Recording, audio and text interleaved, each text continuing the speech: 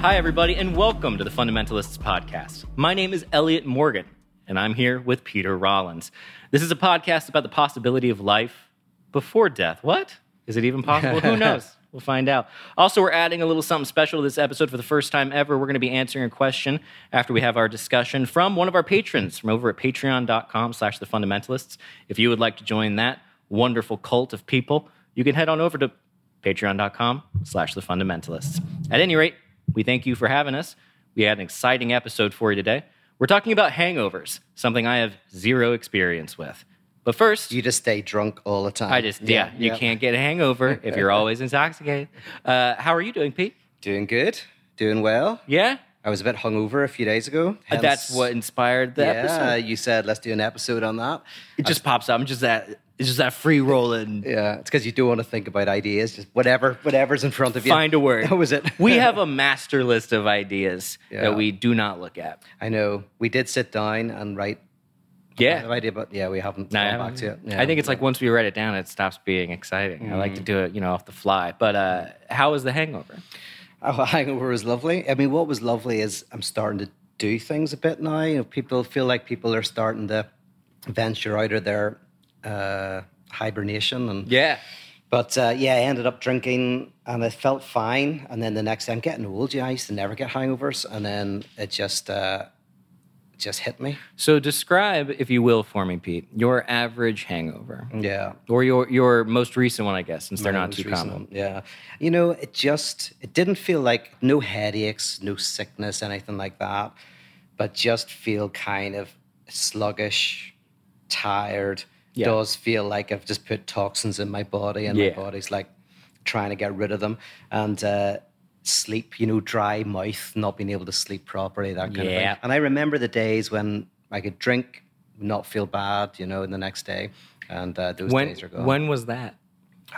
Well, it feels like not that long ago, but probably maybe up until my late 30s, probably maybe into my early 40s was when I first started to get hangovers. Good for you, man. Gosh, yeah. I was just in Vegas. Maybe you hit it harder. Might hit it harder. There's not a lot to do, and you can only play a game with tiny horses so long, and you can only lose so much of your money. Yeah. So you put 3 red snakes on for me on the roulette, and none of them came up good. I actually did 6 in a row.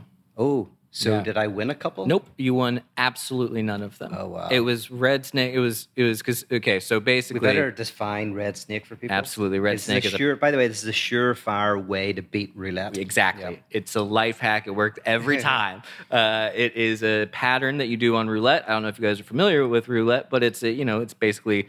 like a football field, and you put different pieces in different areas depending on where you think the little ball is going to land. And if you land on an even and you bet on even, you get it. If you bet on a specific number and you get it, you get even more money. And you can do red or black. So red snake is basically a formation around the table that looks like the curvature of a snake. It's a cute little adorable way to gamble. Yeah. And it's supposed to work 100% of the time. So it is my retirement plan, so I was nervous when it wasn't working. I know. Yeah, you should look into that. Yeah. Because did you put you always put the rider on top? Did you do that? I did. I should have put the saddle on, but I said I did clarify with you that you want true, pure red snake. Yeah. I always put the little saddle on the snake. I think it's cute. Yeah. That tends to help quite a bit. And then my fingers get a little piano play, and I just end up doing more. I didn't win a lot of money, if that isn't any indication. But Pete Venmoed me $45, and you were thinking that was $15 a bet because it's $1 per thing. And I did the minimum, making it 50 cents per square. Each time, I was like, this is unbelievable. I was like, I can't believe this. It's never failed. Yeah, it's never failed that many times in a row. And it usually, if you hit it, after failing a couple times, you make your money back. So it's fun. You can keep playing over and over and over again. That was for sure the most, the least amount of time I spent at any machine that wasn't a slot machine. I got to tell you about these new slot machines they got going on, though, dude. Are they fun or not? I have done them once, but only for 10 minutes. I never really... Yeah, have you done the 3D ones that they have now? No. You sit down, and it's like they... I thought they were all 3D. Yeah, they are 3-dimensional. But they made it so it's like a hologram now, and it pops out at you.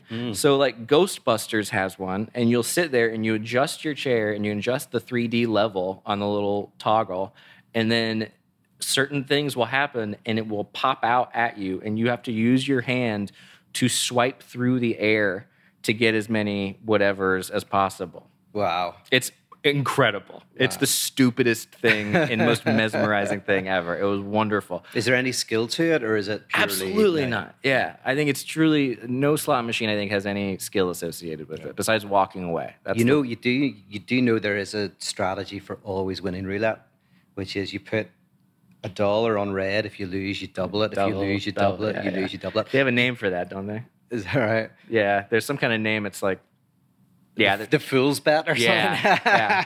The only thing that's required for it to work is an infinite amount of money. Yeah, but if you have that, then it's a sure. And there's an infinite level, like they'll let you bet with any amount over an infinite period of time, and then you'll never lose. But then you would never lose anything you bet. Yeah, you would break even with your infinite amount of money. You'd just get infinite back. Yes, you wouldn't be profiting at all. Well, you'd have a slightly smaller infinite. I don't know how that stuff works. I'm not a mathematician. Yeah, I have tried that strategy before because I was like, I'll just bet if you double it and you'll eventually win. Yeah, no, it's funny how eventually you lose 6 times in a row and suddenly you're at like $500. Yep. And then that hurts. And then, I bet it'll work this time. Trust the process. It was very fun. Hangovers ensued.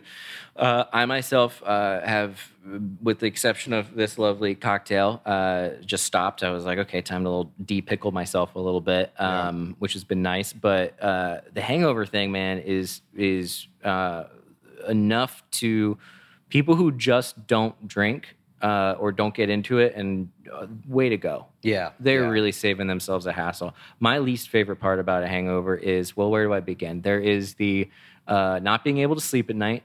That sucks because I love sleeping. Yeah, sleeping's good. One of my favorite things to do. And the headache after. But I experience, and this is kind of, I think, where we'll get into some stuff in this episode, and I don't typically experience this very much, deep anxiety.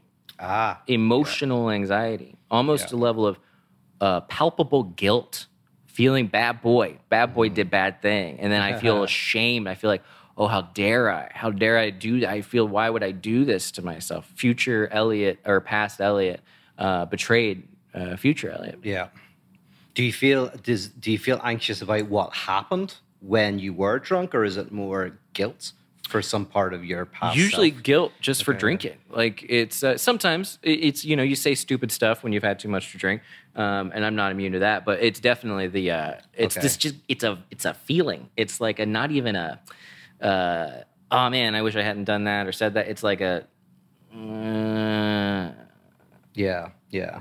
Because that is. I was thinking whenever you said about hangovers, what could I talk about? And I said this to you before we hit play, that one of the interesting things is, for some people, drinking silences a type of voice that's within them, a type of otherness is within them, and people feel less social anxiety, they have a good time, but then that comes back really hard the next day. Yeah. And so that it's almost like you take a drug to kind of quieten this voice, this something that's going on in the background, and it works. And then the next day, the return of the repressed, that comes back more. What is that term has come up a couple times. Can you give me a refresher on what the return of the repressed is? Because if it's returning, how is it still repressed?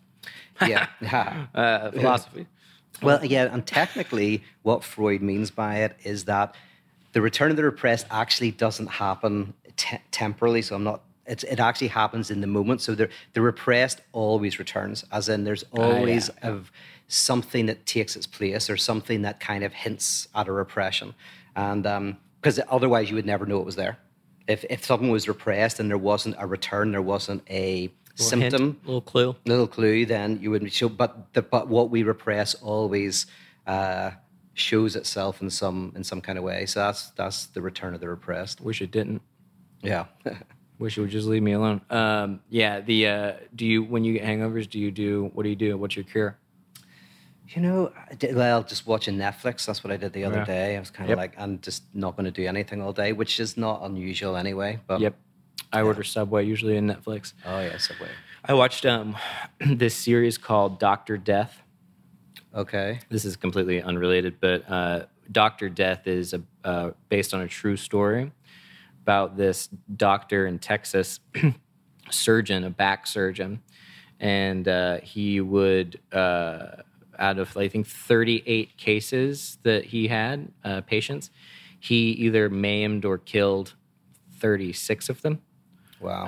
And would like do it, and so this show has Alec Baldwin in it as like one of the doctors trying to take this guy down.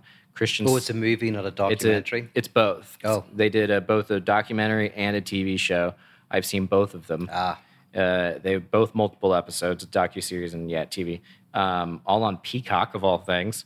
And it's I've never even heard of Peacock. What's that? It's like NBC's kind of streaming service, I guess. But the show is super cheesy and very over the top and not that good in terms of shows, in my opinion.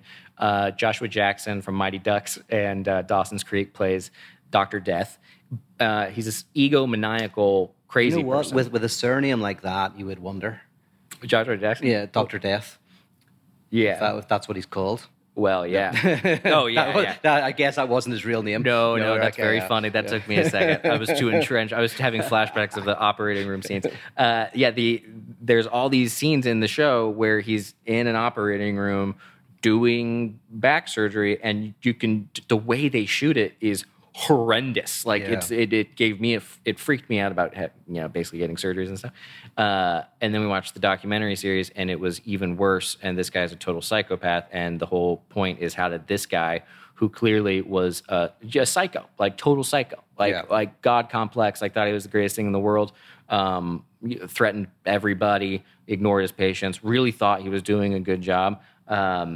You might want to watch the docuseries, I think. Yeah. So he thought he was doing a good job? Supposedly, or he was just lying, but it was so, like, he would, okay, this gets a little gross or whatever. He would leave sponges in people. Wow. That's just because there's a sketch where it's Mitchell and Webb. There's a doctor that leaves things, but like squeaky things in people, so that they have squeaky sounds when they move their arms. That's more comedic. It was, and it was a sketch about these. This is becoming endemic within doctors' surgeries. Yeah. But this is like but he would leave. Oh shit. So, He would do that, and then other times he would go in, do the surgery, pop something out, and he would be like. And I watched the show first, so I didn't know how much of it. Did they not keep a list of stats, of how doctors are doing, and like that? That's what the whole kind of they get into. They're kind of like, why is this allowed to? Who can keep doing this? Yeah. But he comes highly recommended. Every hospital he leaves highly recommends him, and then these doctors have to call and be like, "Are you for real? Like, is this guy lying? Did he do anything that you're not telling us about?" And it kind of goes into the medical boards of all these hospitals and kind of the greed and the corruption that happens. And it can get you a little paranoid if you're not careful. But at one point, he just pops this thing out of a guy's body, and he's like, "Oh, this is cancer. This is a tumor. We can't do this surgery. Sew him up."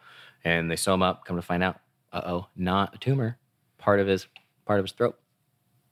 Oh. Can you believe that? That's crazy. It's good to see you again, Pete. Yep. But basically, so many times during that show, he walks in and he's like, I got a hangover. He's like, I don't know, I got a hangover. I'm gonna do it. I'm just gonna do it. It's fine. I'm sorry. I'm a little hungover. Whatever. At one point, he's dating like a stripper, and she gets pregnant. Like 2 months into them dating. Sorry for all the spoilers. We should probably put a little bit of a spoilers ahead. Listen, if he's called Dr. Death, I've got a feeling people are going to know where it's going to go. Yeah, they're not keeping anything a secret. It's a smart audience. Yeah. Oops. Spoilers. He does bad things. He does bad things. His doctor does a bad thing. But he come in and says, and then the stripper gets pregnant, and he's like walking out the door, and he's like, I have surgery, and I'm just really hungover right now. And basically, he's doing all these drugs, he's drinking, and he's thinking this whole time that he's going to be both the world's greatest surgeon, and he's also going to do this breakthrough research in stem cells or something like that. It's very fascinating. And is that based on any kind of reality, or is he lost in a kind of paranoid delusion? It seems like paranoid delusion, but he tricks everybody. Yeah. He's got like a con man. It works for a while, apparently. He fools a lot of people. And worst part? Okay, here comes a real spoiler.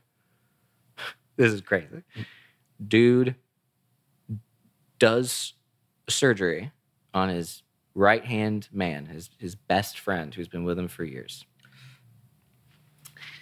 Pete, that gentleman is still a quadriplegic. Oh, ooh. Not even, can't move anything. Has to move around. And this guy now is going to spend the rest of his life in prison. He gets parole in like 2046 or something like that. Wow. At which point he'll be 76. Crazy times, right? Yeah, that's crazy. That's crazy. Maybe it would have been solved if he hadn't been drinking the entire time.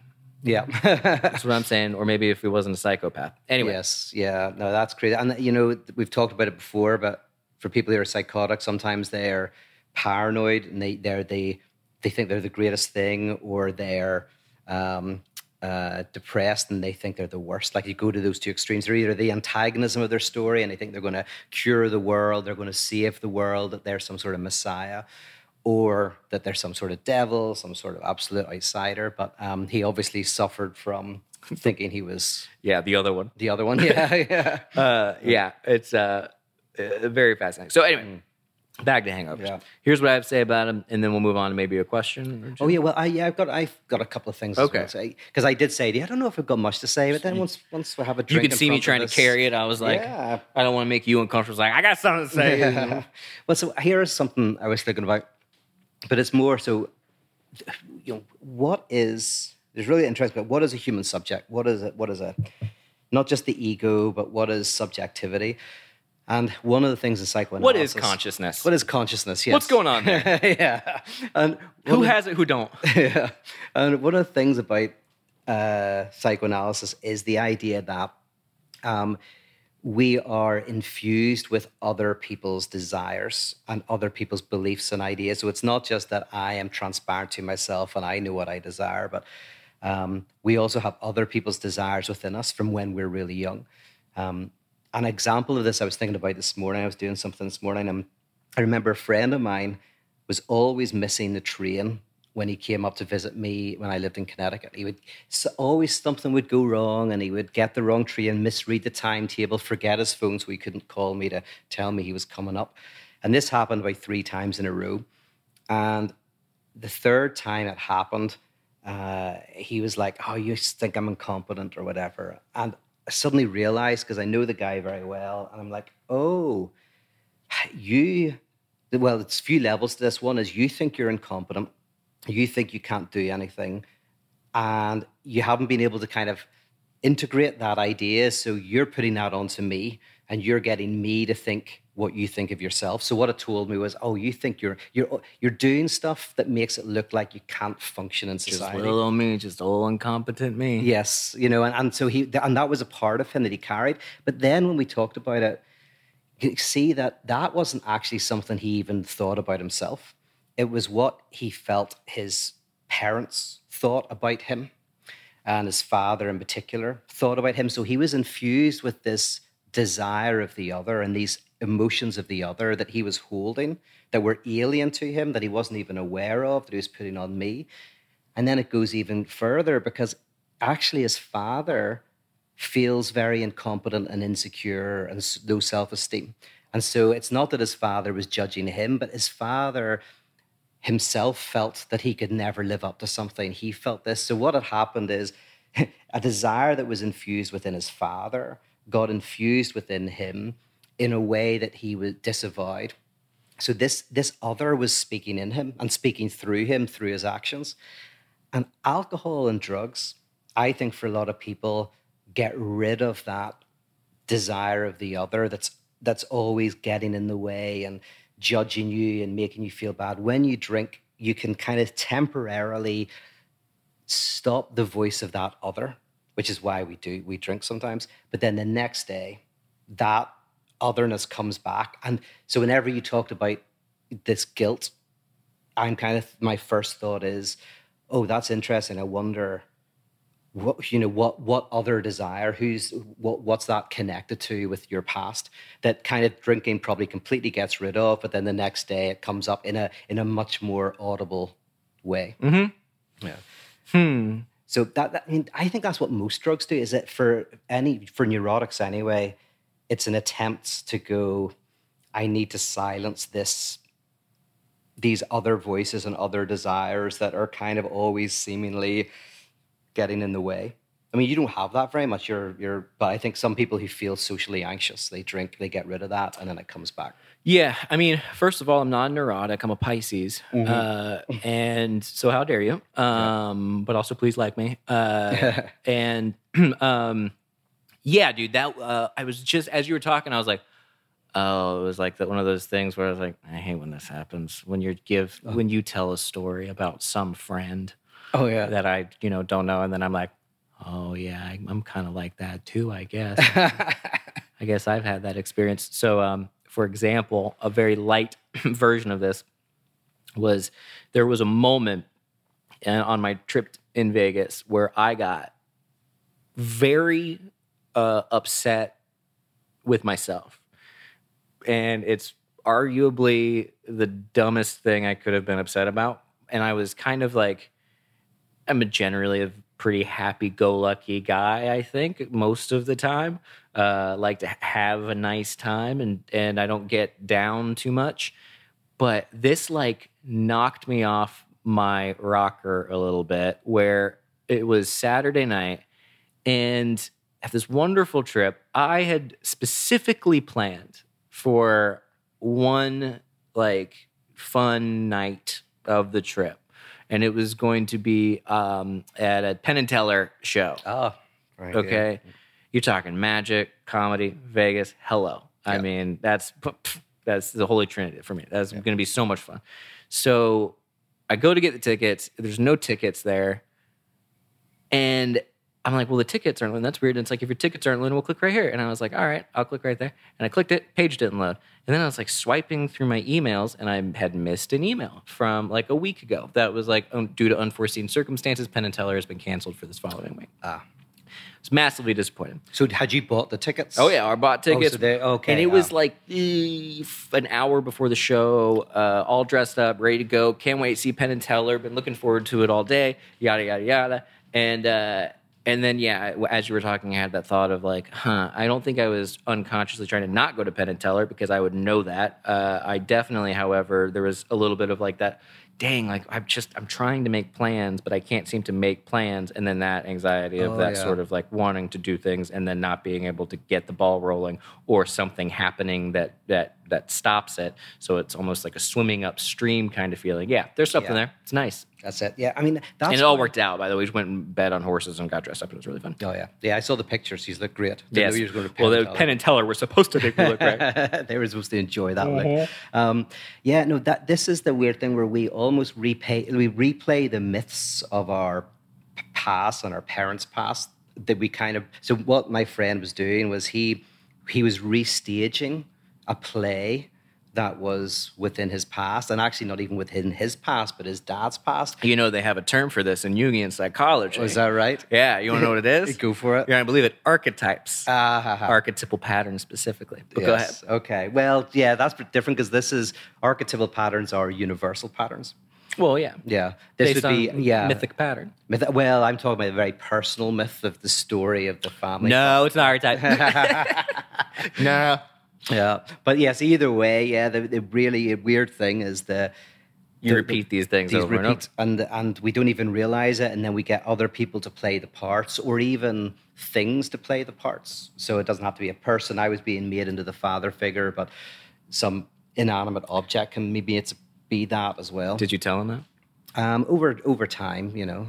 Waited a little bit? Yeah. You've made me your father. Mostly I was just pissed off that he was always late for me for the train. So, but you know what? The funny thing is, and he would say this, is we did talk a lot about it and this structure that he plays out. And as he was able to put it into language, and as he was able to see the play out, he stopped doing things that were self-sabotaging. And like he would do things that would make him look like incompetent or whatever. Like, here's a very funny example of something. He phones me up because he says to me, Pete, you need to get some tickets to this comedy show I want to go to. So can you go down to the place and buy the tickets? I'm really sorry I can't get them, but you can buy them. I'll pay you back or whatever. I'm like, what do you mean go down to the show? It's like, you can buy tickets online. I would be like, what the heck are you talking about? Yeah, but that's exactly it. You want me to what? Yeah. You want me to leave my home? Yeah, he'd be like, leave your home. That's to physically go buy tickets like you're in the 1940s? Well, that's it. He had literally put himself back to when he was a kid, pre the internet. Oh wow, that's great. That's and great. had forgotten, like literally forgotten that you could buy tickets on the internet. And so it wasn't just a... Is your friend not that bright? Well, that's the funny thing about when we play these plays out. We do the craziest shit. Yeah, craziest shit that's, so he's bought tickets all the time, I'm sure, online. But it's like, oh, you're putting me in the position of, a father figure to go out and do this. But plus also, oh, I can't do this. I'm incompetent. But as soon as I pointed it out, he was like, oh, yeah. But it was... Wilfred Bion talks about... what's called beta elements. And a beta element is something, an unsymbolizable trauma in your life. Something happens, it's too much, it's maybe pre-symbolic, so you as a child can't put it into words. It's a sense of which there's just a too muchness and you feel you're falling apart. You haven't been able to articulate it in any way? Yeah. And then the role of the parent for Bion is he calls it an alpha function, which is to take that beta element, that unspoken thing, that is kind of distorting your life and start to help you put it into words. And so he uses beta element and alpha function. So what you can say is the role of the parent is to alphabeticize the experience, to put it into the alphabet, to put it into words. Love that. And as my friend was alphabeticizing the experience, the bad symptoms started to disappear. Yeah. Yeah. Became conscious and became and kind of like and he kind of saw articulatable. And it's still a rock of like that's the trauma, so it's you never get rid of that kind of defines him, but you know how to navigate it, work it. It no longer becomes a trauma and a problem. But I think again he used to drink a lot. He doesn't drink at all now, but he used to, and a lot of it was to get rid of that overwhelming judgment, this external desire that had internalized within him, that he would never amount to anything and he had these problems. They were internalized, and so he drank and drank and drank because it was the only way to temporarily get rid of that otherness that was within himself. Yeah, I have a theory that alcohol really does fix everything. Yeah. It's just the hangover and the being sober. We have to clean up all the pieces. Is this what we say about our sponsor? Absolutely. The gin sponsor. This episode is brought to you by... incredible. I wish. Oh my gosh. Alcohol is the solution, and Jameson whiskey is sponsoring Jameson whiskey is the week. most alcohol-y of them all. Yeah. That'd be great.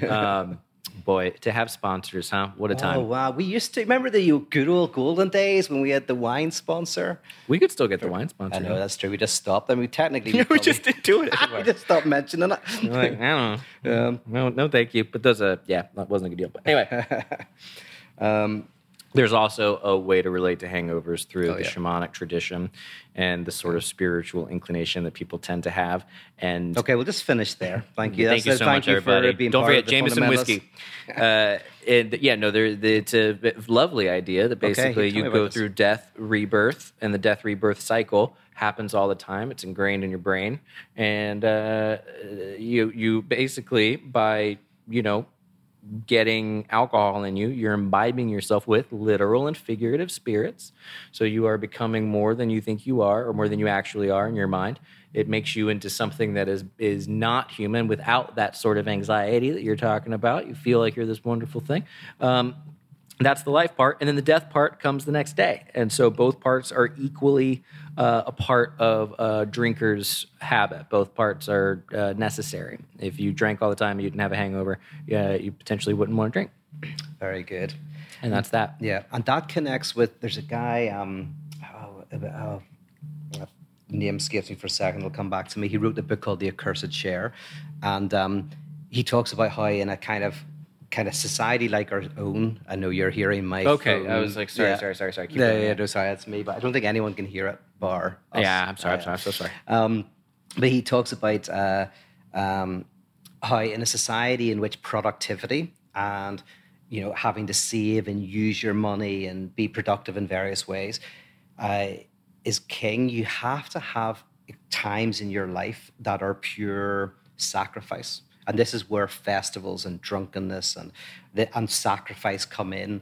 And religions have always been very good at it, actually, where you you destroy an animal and you don't eat it, you just destroy it. And then the idea of religious festivals are these festivals of exuberance that have no utilitarian value whatsoever, and that actually we need non-utilitarian, non-productive, ecstatic revelry. Yeah.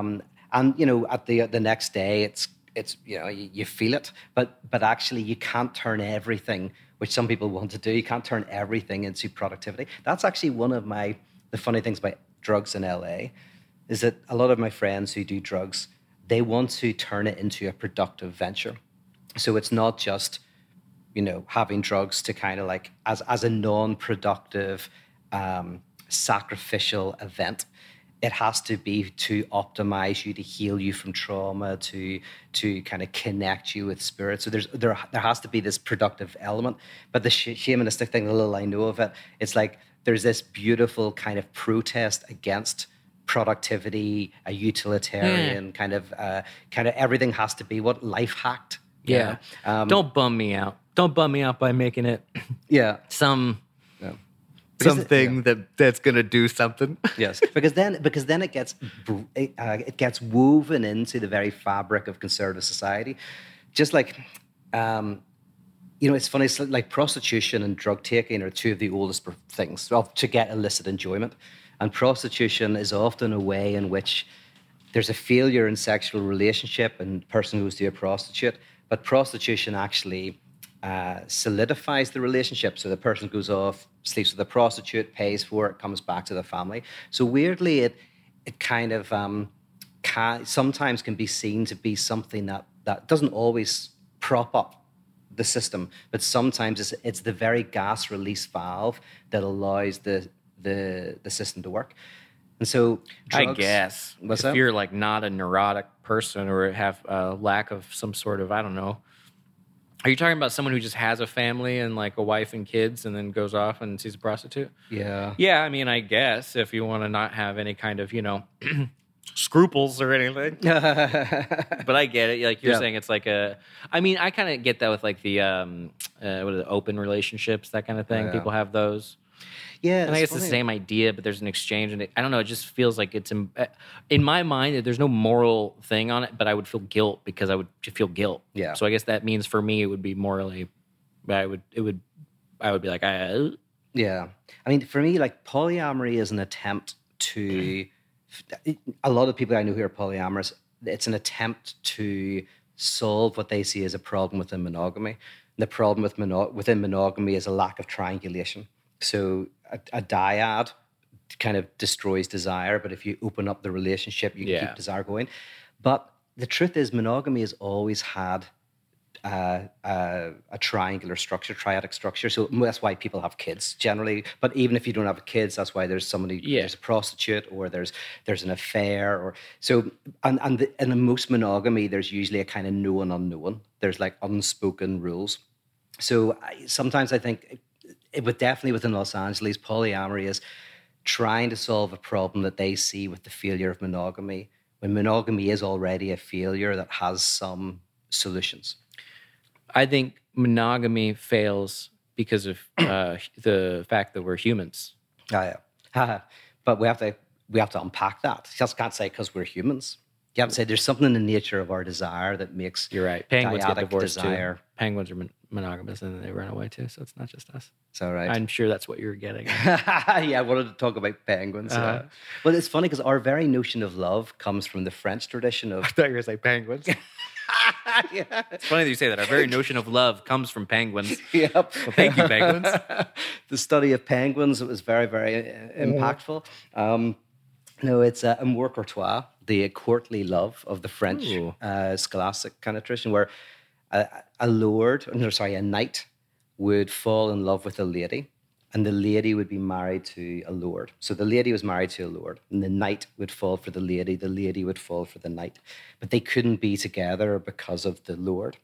And so the knight would dedicate his life to the lady and do all sorts of trials and tribulations and protection. And very little would happen between them. Often they would have no sexual union at all. And all wink of an eye. Wink of an, yes, that's right. Grazing of a hand. That's it. All the knight needed was a slight glance that would prevent him from falling into the void. It's very, very powerful. So this incredibly beautiful literature arose out of that, which is where our love tradition comes from. And then the English tradition tried to see how courtly love could work within a marriage relationship. I thought you said Courtney Love. Yeah, Courtney Love. That's where our notion of love comes from. Courtney Love and penguins. Yeah. The ultimate penguin. Yeah, I think you've got the title for the podcast. Yeah. Courtney Love and penguins. The ultimate penguin. Or might be our biggest hit. Yeah. Mm-hmm. We'll finally hit the most specific niche market. Yes. Which, by the way, just one thing on that, very quickly, we've probably talked about this before, but that's why, like, often people who not suffer even, but have a kind of hysterical structure, they desire what they're jealous of. So if something has to be under threat of being taken away, whereas an obsessive desires what's impossible, what they can't have. So often in some relationships where two neurotic people are together, sometimes the only way they can keep their desire alive is to triangulate. And kids can be a way of doing that, you know. You create jealousy and impossibility. That sort of outlet, that like a release valve kind of deal. Yeah. Hence the drinking, hence the revelry, the going crazy, the having a night where you just go, ah! Yes, well, yeah. And although that at its worst is probably a way to avoid the beautiful failure of relationships. Oh yeah, because there's three basic pains in life. There's internal suffering where you have a heart attack, external suffering like someone stabs you, and then the suffering of interrelations, of emotions. And drinking and drugs are usually, but not always, to do with the third. Yeah. And so I think a lot of drinking, a lot of drugs is to do with the failure of desire within couples and within friendships. Is a failure of desire. Drinking is a way to short circuit that temporarily. That's bad, but the occasional revelry, that's fine. Yeah. Yeah.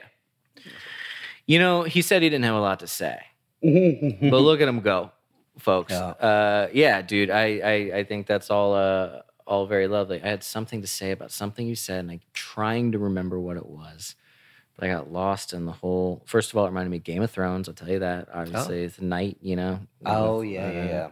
What's her name? We did an episode on this in Eloise. Remember we talked about Abelard and Eloise? That's a type of courtly love where this philosopher and his student had this kind of like impossible relationship. Yeah, fascinating. So, yeah. Yeah, and I mean, Freud and Jung were doing that crap all the time. Yeah.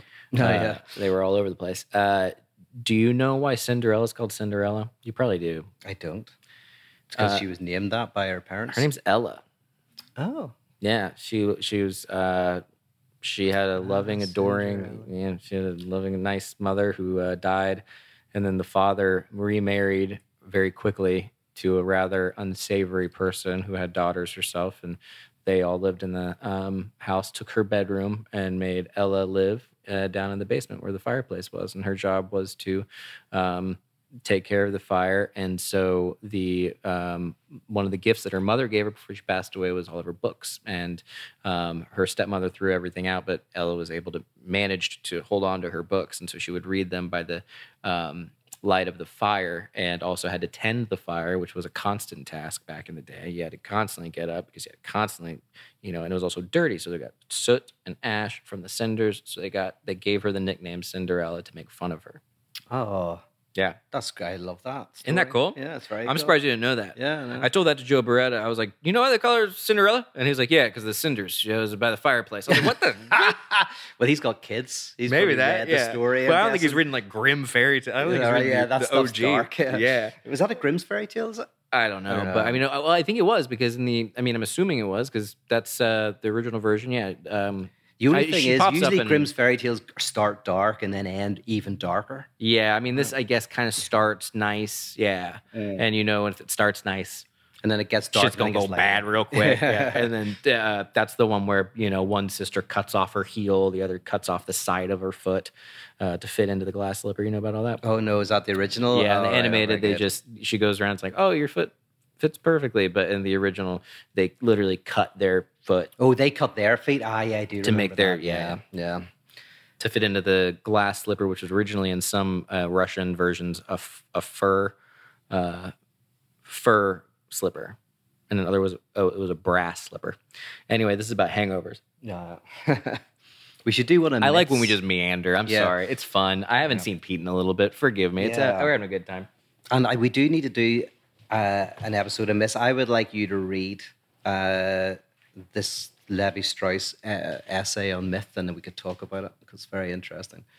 Yeah. That myths are basically constructed around contradictions and how they're resolved. I'd love to. Very interesting. Yeah, because I mean, I bring it up because one of my classes is on the myths and folklore, fairy tales, and theater and film and all that, and sort of that kind of viewing them psychologically. And it was really just a fun class. Like it was super, super interesting to read so many fairy tales and think every time that I was like, oh, this is going to be kind of boring. And I was like, oh, like it really does something about those little, especially fairy tales, I think, distilling those stories into something so, simple was just like, it was wonderful. I was like, this is just so, it's constantly entertaining and surprising. And, there's always sort of that different versions of morality. Baba Yaga is a really good one. Baba Yaga. I think I've just heard that name from John Wick.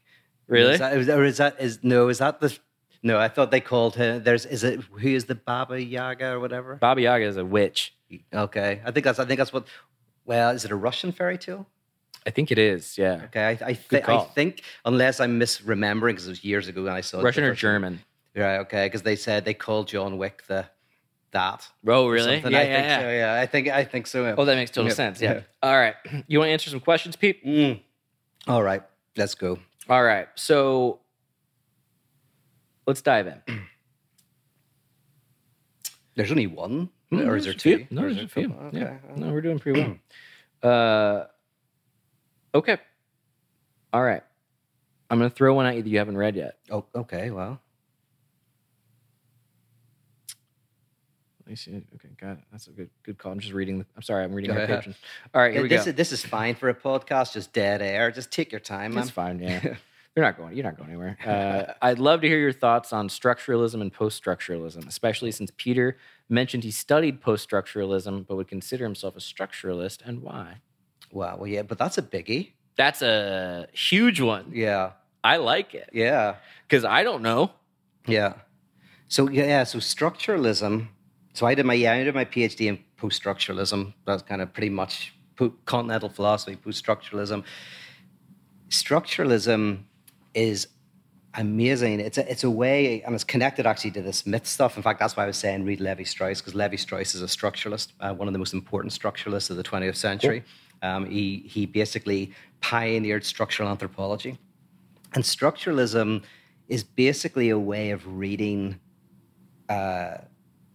mythology and life and that finding underlying structures. It looks for underlying structures beneath our descriptions of reality, and it finds these. It attempts to find universal structures.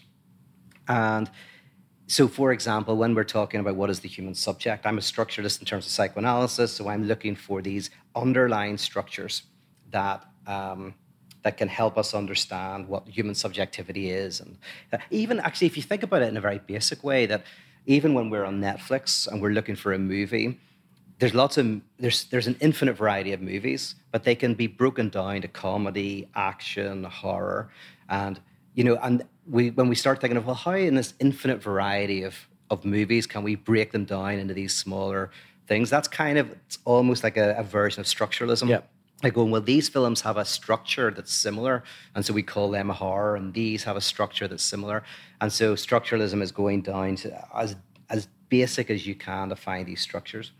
And then post-structuralism, which I'm influenced by, is always looking at how these structures are incomplete. Yeah.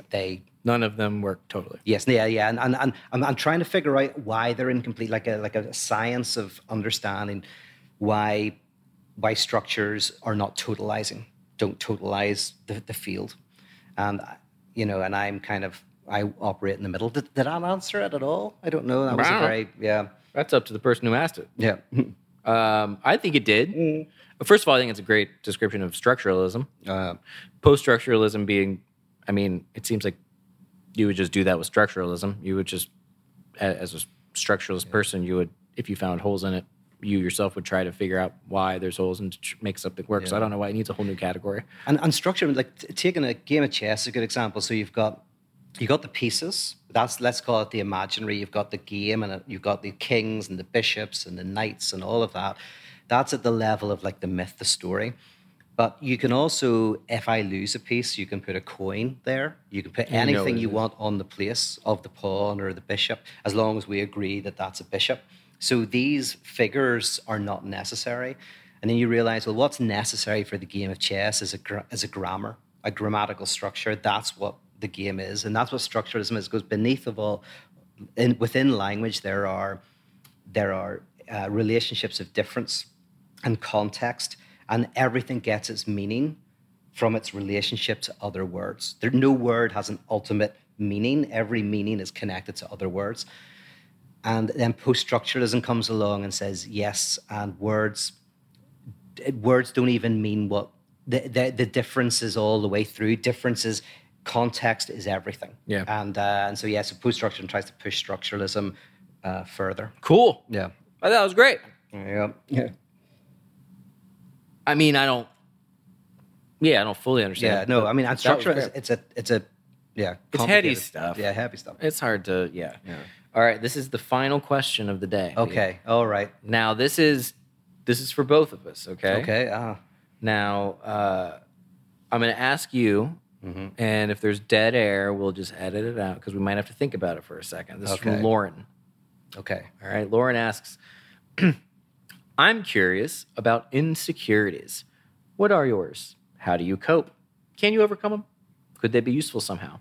Do they only come from external expectations? Or if you're completely alone, would you still have them? I feel insecure even asking, LOL. That's very funny, Lauren. You want to jump in first? I can just riff for a second about my humble opinions on it. I think that absolutely. Let me bring it because there's a few questions in here.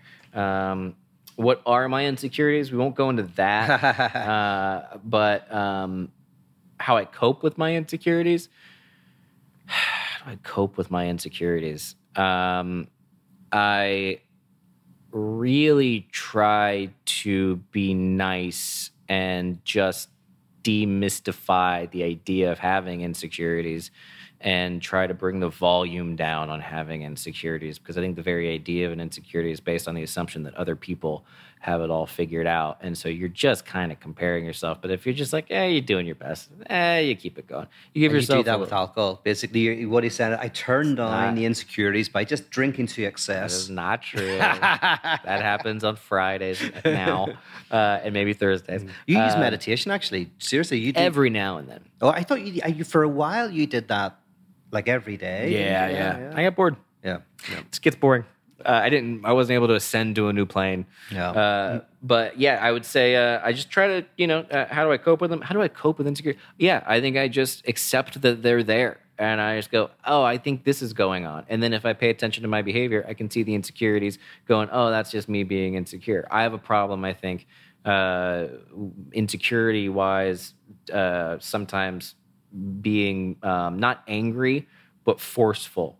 And so I have a tendency to not get rolled over, but just sort of go with the flow too much. So that's an insecurity of mine. And I deal with it by going in the moment, trying to go, is this a time? And I try to just listen to all my faculties and go, is this a time where I need to actually be standing up for myself? Usually it's, I choose wrong. And I fly off the handle.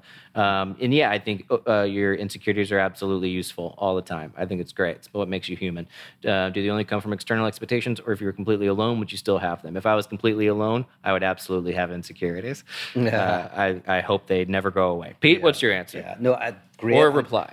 Reply, yeah. And there's something you said there about one of the things you were saying about how, like, I think you said the phrase something like, no one has it all figured out, or something like that. Because I have to think about the word insecurities, but one of the things that Lacan talks about, and we've talked about this before, is that anxieties and insecurities there's an underlying question behind it, and the question is, what does the other want from me? That we feel insecure because, and we not consciously, you're not thinking this, but often whenever you see an insecurity, hidden behind that is a sense in which you don't know what society wants of you, or your partner wants of you, or your parents wanted of you. It's literally insecurity. Insecurity, yes, that's right. The lack of security. Yes, the lack of security in the desire of the other. It's like, what does the other desire? Where do I fit within the other's desire? And so often you'll find that's a very human question, is what does the other want from me? And I think the only way out of it is the existential realization that the other doesn't know what they want either. Like, without thinking about it, we think there is this other that kind of has the answer, that knows what we should do, and we feel insecure because how do I fit into society? I'm at this dinner party. What fork and spoon am I supposed to use? How am I supposed to speak? It's like the other has the answer. The truth is however you want. Whatever spoon you want. But that's the trick, actually. Who gives a shit? Yeah, because see, if you try too hard to obey the rules, that's the evidence that you don't fit in. Because if you're in that environment, the people who know all the rules will break them.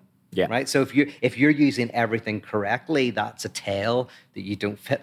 But or that you're insecure. That you're insecure, and you're trying, because in a way there is a dividedness within everything. But so I think anxiety in general is connected to this idea of what does the other want from me, and we can never fully answer that except to realize that the other doesn't know what it wants either. Yeah. Yeah, that's a great answer. There you go. What are your insecurities? I've got none. You may not. I don't know if you have many insecurities. No, you know what I know about myself is terrible. A rare moment of honesty is I find it very hard to admit anything like that. It's not that I don't have insecurities. I just kind of like. Wait a minute. Your insecurity is that you can't admit any insecurity. Insecurity, yeah. That makes you really shook up. That you can't admit any. My trauma is whenever I have to talk about trauma. Actually, I was with some friends a while back, and they came around and they started talking about one of our friends, Daniel, who loves to talk about, kind of get people to open up, and he says, "Okay, talk about some sort of traumatic event." Loves that, yeah. And I was like, "This is my traumatic event, right? I'm living in it right now. Go home." Yes, you trying to make me talk about trauma is traumatic. Yeah, you know, I want to cut that out. Yeah, yeah, you can't. And he's trying. I mean, I admire. He's trying to shortcut some kind of therapeutic which process. I love.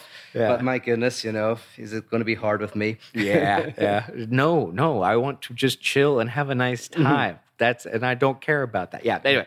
All right. Well, that was a great answer, Pete. This is a great podcast. Thank you so much for being a part of it. Thank you. This is fun. All right. Thanks for listening. Thank you, guys. If you would like to answer or have answered, your questions, you can go to patreon.com/thefundamentalist. If you would like to see videos of the podcast, you can go to youtube.com/Elliot Morgan. You can also subscribe on iTunes, Spotify. If you would like to leave us a review on iTunes, nice one, feel free to do that. If you want to leave us a mean one, you can just DM us on any of our social media platforms. We'd super appreciate it. And if you have topics you would like us to discuss, either drop us a tweet or do whatever, because we're always looking for new things to talk about. And there you go. Whatever. That's it. Bye, folks. Bye-bye.